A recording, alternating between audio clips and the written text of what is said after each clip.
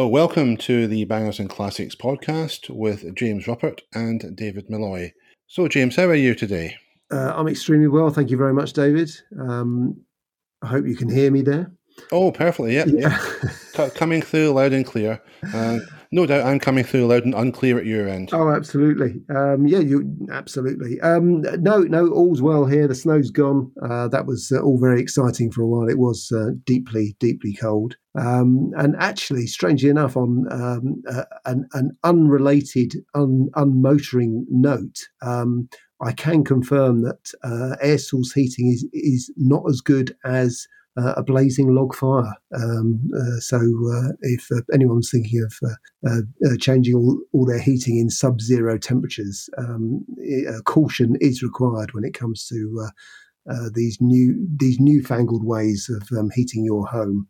It really did struggle when it was very, very cold indeed, and I also believe people with electric cars struggle. So it's a sort of slightly related dig at new technology. Whereas if you've got the old, coal-fired or log-fired ways of doing things, you're virtually guaranteed of drying off and being fit and well. Whereas with the others, there's a bit more uncertainty. And I like certainty in my life. So, yeah, sometimes the old technology is the best. And, of course, it's not really just technology from the past. I think sometimes the best. Car names, for one thing. I mean, nowadays we get names, some of them, as if they're created by 5-year-old children, or at least spelled by 5-year-old kids. Names like Car, K-A, Cougar, K-U-G-A, Mocha, M-O-K-A-K-A, and then plus names that really, I don't know where they're coming from. Evija is one. I really don't see that being a great hit for Lotus as a name, compared to the likes of the Esprit, the Eclat, the Elan, the Elise even. All strong names. Evija just doesn't have a ring to it. But you go back to the past, and I'll give you a couple of names. No doubt can come back with some more, but in the past, obviously, you had names like Spitfire, Interceptor, Avenger. Absolutely. You're coming up with the best names ever for cars. There was the Avenger Tiger. I don't think you can get any better than that. No, but I mean, you, David, as a lawyer, know they're doing this to protect themselves because obviously in Azerbaijan, if you say Avenger, it means something terrible. So that's the reason why they've emasculated the names, but it is quite awful. And actually, should we really care what anyone thinks in any other country? We just think that's a great name for us. Well, what they can do is do what Toyota did with the MR2, and they couldn't call it the MR2 in France because MR2 sounds like a French word that can cause some offence to the easily offended. And they called it a Toyota MR there. So why not call cars names that work in a particular territory or territories, and then change it? So if you want to call a car, for example, a name in China that wouldn't really work here, we'll call it that there. Call it something else here. Why not? It's not as if it's going to cost a vast amount of money to do it. No, I think that is their argument, that it would cost one penny per unit, and if you spread that across a million units, it starts to add up. But I completely agree with you, and you would think they would just allow each individual marketing country and area to come up with whatever they want, really. But what you're saying, is that car names are meaningless, boring, obtuse, and they don't really mean anything at all, and they're just not very exciting. I mean, it was quite nice when we had home county names for Austins and Morrises over the years and things like that. It was sort of quite quaint, I think we need a huge overhaul of the whole naming procedure, because, as you say, you'll never come across a car which is any finer than a Jensen Interceptor. Yeah, I've got a Jensen Interceptor. Yeah, which is far better than I've got a. I don't know what what it would be, because they're all so bad, aren't they now? Not good. No. No, that's right. Yeah, a Kia something or other. Yeah. Mind you, James, I mean, you don't really want to go to say to people, especially in polite company, hey, I've got an Escort. That could be taken the wrong way. It certainly can, absolutely. Okay, moving on. I mean, I wouldn't say that every car name of the past was a good name. I mean, for example, the Marina, it wasn't a very strong name. No. And maybe, I don't know, did Marinas have problems with water ingress? Maybe that's why they were called that. I don't know. No, exactly. Who knows? I don't know. Yeah, I mean, yes. I mean, I think we will constantly return to car names because that's where it all spreads from. And very few cars can sort of survive on numbers alone. You can do it to an extent with Ferraris and Porsches. But really, a car does need a name, I think, because then you know exactly what it is. Yeah, I didn't mind numbers so much. I mean, I had a few Renaults back in the day, a couple of R11s and R19s. Yeah. I didn't mind that at all. Same with Peugeot. With their names, I mean, 205, especially the GTI, it's still got a strong sound to it. It has, yeah, absolutely. I've just had some emails actually because I wrote about a 505 estate, and it's incredible the cascade of people who you just have to put those. You only just have to say the numbers, and people come up with all sorts of reminiscences about using them as taxis in Africa with about 23 people on board and things like that. And yes, it's amazing sort of what things that they can conjure up, which I don't think a Ford Cougar is going to do exactly the same. No. Yeah, because you did note in your fine book about the Ford Probe, because yeah, well, there we go again. It's just like the Escort. Absolutely. But you see, Probe, I mean, as I understand it at the time, I think they were trying to justify it because obviously if you speak American, space probe means something terribly exciting. Whereas to us, it's just because we're basically schoolboys, we just think, yeah, that's really funny. Yeah, this is true. Overgrown schoolboys. The oldest 12-year-olds in town. Absolutely. Nothing wrong with that at all. No, but yeah, I mean, yeah, the Probe, it wasn't its name that killed it, let's be honest. It just wasn't as good as it could have been, and it just didn't live up to the Capri. I mean, it may have been a better car in many respects than the Capri, to be honest. It probably was. But unfortunately, you had Steve Coogan doing his bit, which, again, probably didn't do it that much harm. I think the damage was done by then. Oh, absolutely. But it's just uninspired. That was the problem. Same with the Cougar. At least they named that one properly. It came along tail end of the 90s. Remember the advert with Dennis Hopper? That's right. Yeah. Again, not necessarily a bad car. Possibly the New Edge styling, I think they called it. It was, wasn't it? That's right. Yeah, it didn't quite work. No, for but me, then, I don't think. Well, that's right. Especially if you think back to Mercury Cougars, as they were, which were quite fabulous things, weren't they? Brilliant American concoctions. They were just wonderful, wonderful creations that we will never see the like of again. They were so over the top. But the Cougar was a rather dreary excuse for a Mondeo, I suppose, in a way. Yeah, well, having said that, I mean, thinking about it, Americans come up with some great names for cars. Obviously, you think about the Mustang, the Thunderbird, the Charger, the Challenger. Yeah. There's a whole list of car names from America that are very strong. Yeah. I mean, the cars by themselves not always have been great, and let's face it, there was a time in the 70s in particular when they were pretty poor, but the names were still strong. Well, that's right. They still go to this day. I mean, Daytona's another one. I mean, the Ferrari Daytona was never actually called the Ferrari Daytona, but Dodge made one called the Daytona I think it was early 80s. Yeah. Memory serves me right. If you want to see one, folks, there's a film called Black Moon Rising that stars Tommy Lee Jones. Not a great film, but you'll get to see a Dodge Daytona in it, so that's always something. Anyway, names is one thing. Perhaps now we should move across to something else, and that is adverts. You're listening to the Bangers and Classics podcast with James Ruppert and David Malloy. Talked about car names, James. What about car advertisements? Would you agree that car advertisements from the past are better, generally speaking, than those we get today? They are. I think that's an irrefutable one in that rules and regulations and the Advertising Standards Authority have neutered every single car ad completely, so that they're reduced to, I really don't understand what they're trying to say to me, and they're not even informative. They're not even telling me it's got a big boot.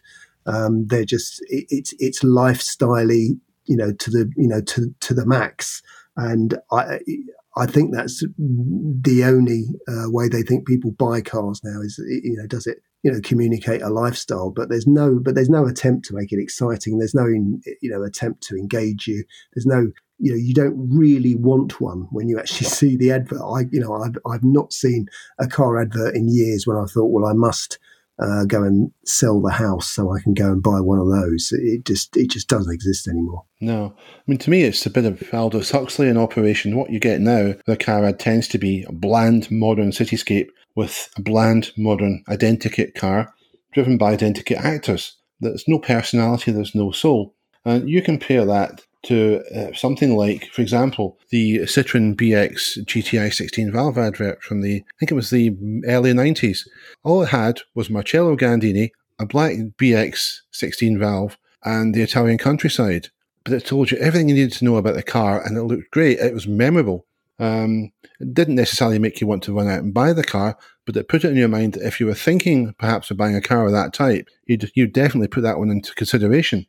That's how I see it. I'm not the sort of person who's going to jump out and buy something on the strength of a commercial. I'm hoping a bit deeper than that. But a good commercial should put a product in the mind of a potential consumer so that, they'll remember it. And if they're going to buy something of that ilk, then they'll certainly give it consideration and evaluate it when the time comes. And again, another one, which really annoyed the heck out of me back in the day, but it made its point, was the Renault 25 adverts. Do you remember those with the yuppie couple? Yeah, that's right. Yes, I think I was engaged to that woman for a while at some point. Really? Yeah, I don't think she realised it, but I was very, very much in love with that plummy voiced woman who wanted to. Was it Ian's with me, sounds with me, and we've got the backing? I think was. Are you sure I'm being a bit hasty? Yeah, that's it. Hasty. That was it. It was the way she said hasty. That's it. Yeah. Yeah. Well, see, I remember I told you about the guy I used to work with when I was doing my training who used to quote Blade Runner all the time. Yeah. Well, the chap in that commercial his screen name was David. Of course, I'm David. And I had a Renault. So what did I get for 2 years of my traineeship? Aren't you being a bit hasty, David, from the other side of the room? So I've got reason to hate that commercial. I did, however, like the Renault 25, but that's another story. Yeah. But you had that. The other advert, I think, possibly my favourite, and it made all the good points about the car. It showed its features, the reasons why I think of buying it, and it used humour, was the Citroën Visa commercial from about 1982. It was a driving school with a sort of Clouseau-esque driving instructor and a somewhat crazy pupil. You can probably find it on YouTube to this day. It may have dated in some people's minds. I still find it funny, but then again, as we've said before, we're over going 12-year-old shame. So what the heck? But yeah, and also the Nicole and Papa. Remember those two? Absolutely, yeah. And again, I didn't particularly like the adverts, but they were memorable. What you get now is just blandness. It's just they all went into each other. Well, it is the sort of Euro-ness of it all, in that, again, you have one advertising company makes the advert and they just dub it into a different language. So this is just, it doesn't mean anything to anyone anywhere, but that's what they think it does. They actually think they're appealing to everybody, but they're actually appealing to no one because of it. Yeah. I mean, I think it's a simple process, and I'm not an ad man, God knows that, I'm not a marketeer. But to me, how I would set up an ad if I was running one, I would emphasise the car's attributes in it, and I'd wrap it up with, I'd use humour or a storyline or something distinctive, anything that made it memorable to get that message across. And then I'd try to, if it was a print ad, I'd try and wrap it up, with a clear and memorable slogan or catchphrase. And perhaps the best example of that, if you remember, probably back in the 70s, maybe early 80s, the Volkswagen advert. It was a cartoon man holding a petrol pump to his head, and all it said below it, and the only text on it was, "Or buy a Volkswagen." Brilliantly simple, brilliantly effective.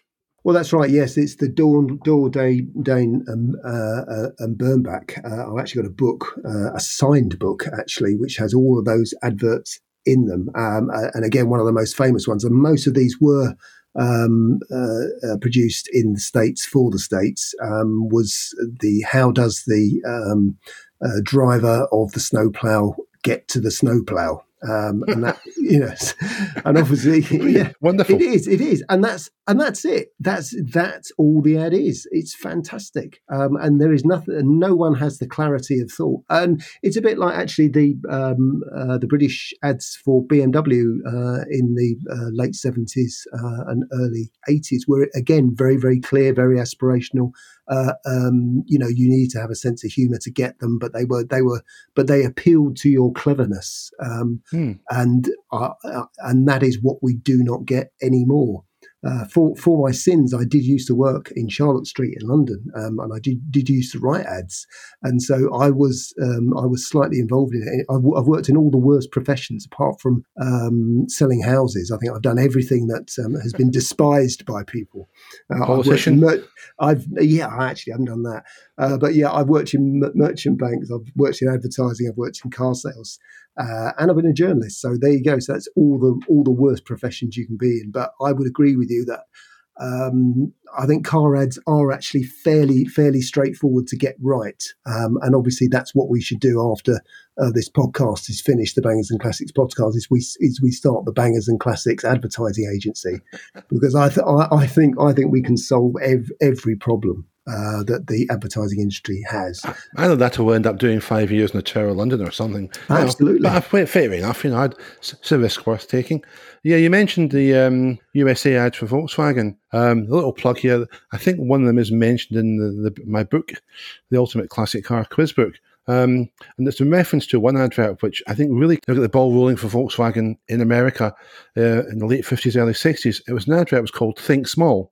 And it was about the Volkswagen Beetle, which wasn't selling in huge numbers at that point. They didn't have a massive budget. They went to an ad agency, said, we need to run these ads, but only in black and white. And the work they produced over the next few years was quite exceptional. I'm not a fan of Volkswagen, I'll be honest about that. But the adverts they produced then were fantastic. They were great quality, very informative, very clear, highly understandable. And they gave customers or would-be customers all the information they would want to have. Possibly not boot size, but you can always buy a motor and look at the suitcase test for that. Absolutely. I mean, when it comes to I think people also miss, and we were talking several weeks ago about the suitcase test, and that again is something that's missing from car adverts. That if all you're selling is a family car, then just tell us what it will do. Whether you can get the family in and the dog in and all that sort of stuff. And my favourite ad that I've told you about, which you have no recollection of, but you can find it on YouTube, people, obviously, is the late, great Bruce Forsyth. And it would have been very late 70s. And he was plugging the Chrysler Avenger estate. And it was a game show setting. There was a lucky couple who'd obviously won the car or had the car, and apart from saying how fantastic it was, there was a bucket of water there, which he threw over it to demonstrate the fact that it had electronic ignition, so it would start without any worry in the wet and the rain of our great country. But it was pure Bruce, and you would remember it for that reason. You'd remember, like I do, that it had electronic ignition, and I think it just had the price at the end. And in many ways, for a basic family car, that's all you need to know, isn't it? Yeah. You can, everybody can get on board. It's going to start. It's going to be great, and it's only going to cost you, £2,000 or something. So even those adverts, but also it was amusing because it was Bruce. And as you say, you don't laugh or snigger or do anything much with any adverts at all these days, whereas back in the day, there were adverts involving Morecambe and Wise and Texaco and James Hunt. And again, people, you can find those on YouTube and think, wow, people used to have these as adverts. They were funny. Well, Tony and Ridley Scott, the film directors, were they made their names in advertising, first of all. And one of my favourite ads of that era was, I think it was for Shell. I could be wrong, but I think it was Shell. It was called Open Road. And it just featured, countryside, small filling station, a guards red Porsche 944, and the theme to Easy Rider, Born to be Wild by Steppenwolf. Very simple premise, fantastic ad. actually made me want to buy a 944 more than it did buy Shell Fuel. So perhaps it missed the mark. But it's just wonderful. It was the cinematography was excellent, and it was a quality, the production value of it that really made it stand out. There's no CGI, there's no messing around. It's all just shot beautifully. I should expect from Tony Scott is some of his films perhaps weren't the best in terms of plot. This is a chap who directed Top Gun, various other movies, Days of Thunder, etc., Crimson Tide.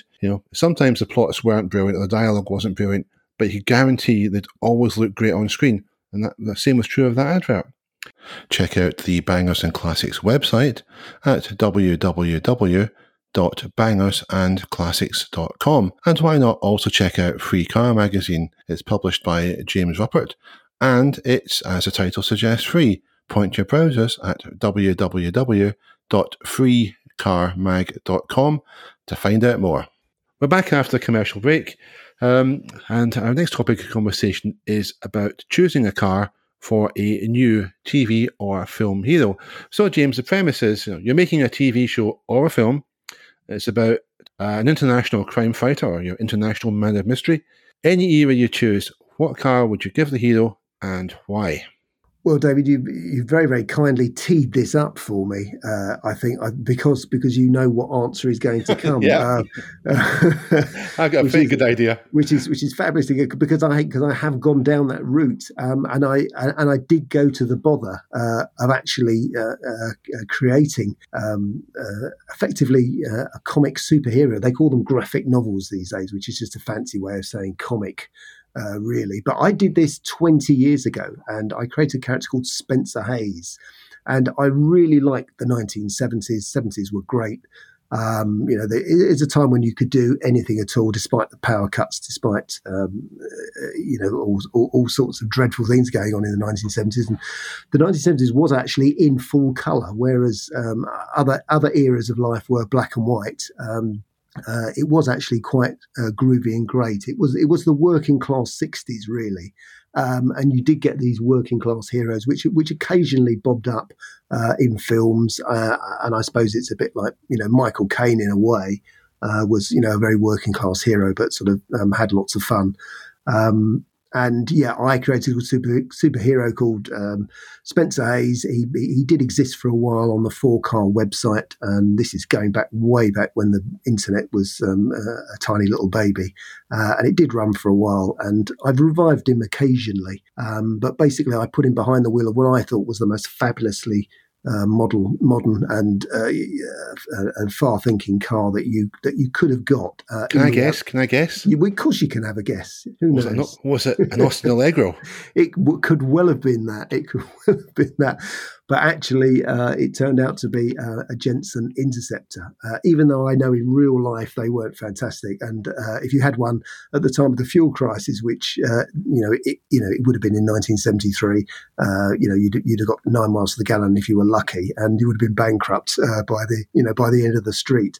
And also, they weren't built well. They were built okay, but because they were hand built, they were very specific. And I've got lots of stories from people who've owned them, and like the left door, the near side door is slightly smaller than the offside door because it's hand built, and that's just the way things are, and they rusted to bits in no time. But to me it was still a tremendously exciting car, very advanced car, much more advanced than a certain James Bond's car, which was a bit creaky by comparison. And I just had a bit of fun with that. It's been the most tremendous waste of my time. If I think about the amount of time I spent, because I actually drew it, I'm a very average drawer.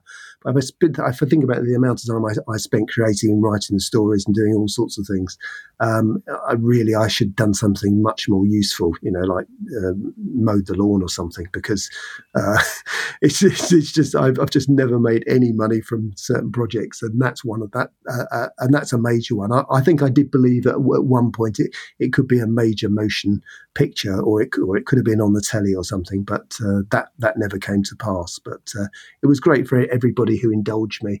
And if we are plugging just a tiny little plug, it's a very indulgent book. I've just brought together all the drawings I did, and I put them in one place because I just think, well, one day I'll be in a home, and at least it'll all be in a book that I can point to someone and say, look, I once created a comic character, and it's over there in that book if you can be bothered to read it. And then you can feed me my meal through a straw. If I can speak, of course, but it's just all I've done is that over Christmas I was a bit bored, and I just thought, I've got all these drawings, all these pictures, and my relatives will put them into a skip or just burn them, and so what I better do is just put them all in one place and put it into a book. So if nobody buys it, it doesn't matter. I've got a record for myself. But again, I wasted more time over Christmas where maybe I could have been drinking and eating more, but instead I put it all into a book. But thank you very much for that opportunity, David. But obviously, I'd like to know who you would create and what would they drive. Okay, the background to my character is that at the end of the 1960s, the world started to change, and the kaleidoscope of the swinging 60s turned into the monochrome of the gritty 70s. What happened then was that the unseen forces that watch over us decided to preserve an international man of mystery, just one sole example of the knight errants who had roamed the globe, fighting crime, seducing women, and keeping the champagne houses solvent. However, they chose the wrong guy, and they've been left with him. He's been sleeping under the Eildon Hills all these years, and now he's been revived because they decree that the world needs another international man of mystery as a hero. The chap they have got is best described as a cross between Simon Templar, Don Quixote, and Norman Wisdom.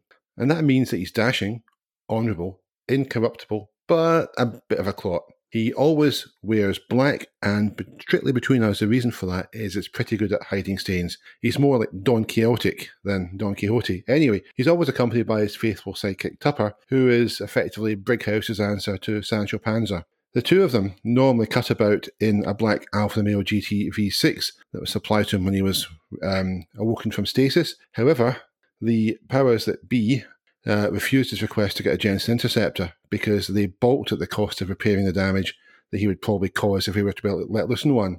However, even the Alpha is currently off the road, and that's as a result of an incident involving the erroneous pursuit of a pizza delivery scooter, a plush wedding reception held in the grounds of Sir Humphrey Smythe Farbelson's modest 125-bedroom castle, a loose magnum of Dom Perignon 68, and an outdoor swimming pool. So for the time being, our international man of mystery and Tupper are having to make do with a 1984 Fiat Uno with 3 missing wheel trims, a radio that's stuck on Kiss FM, and an intermittently faulty alternator.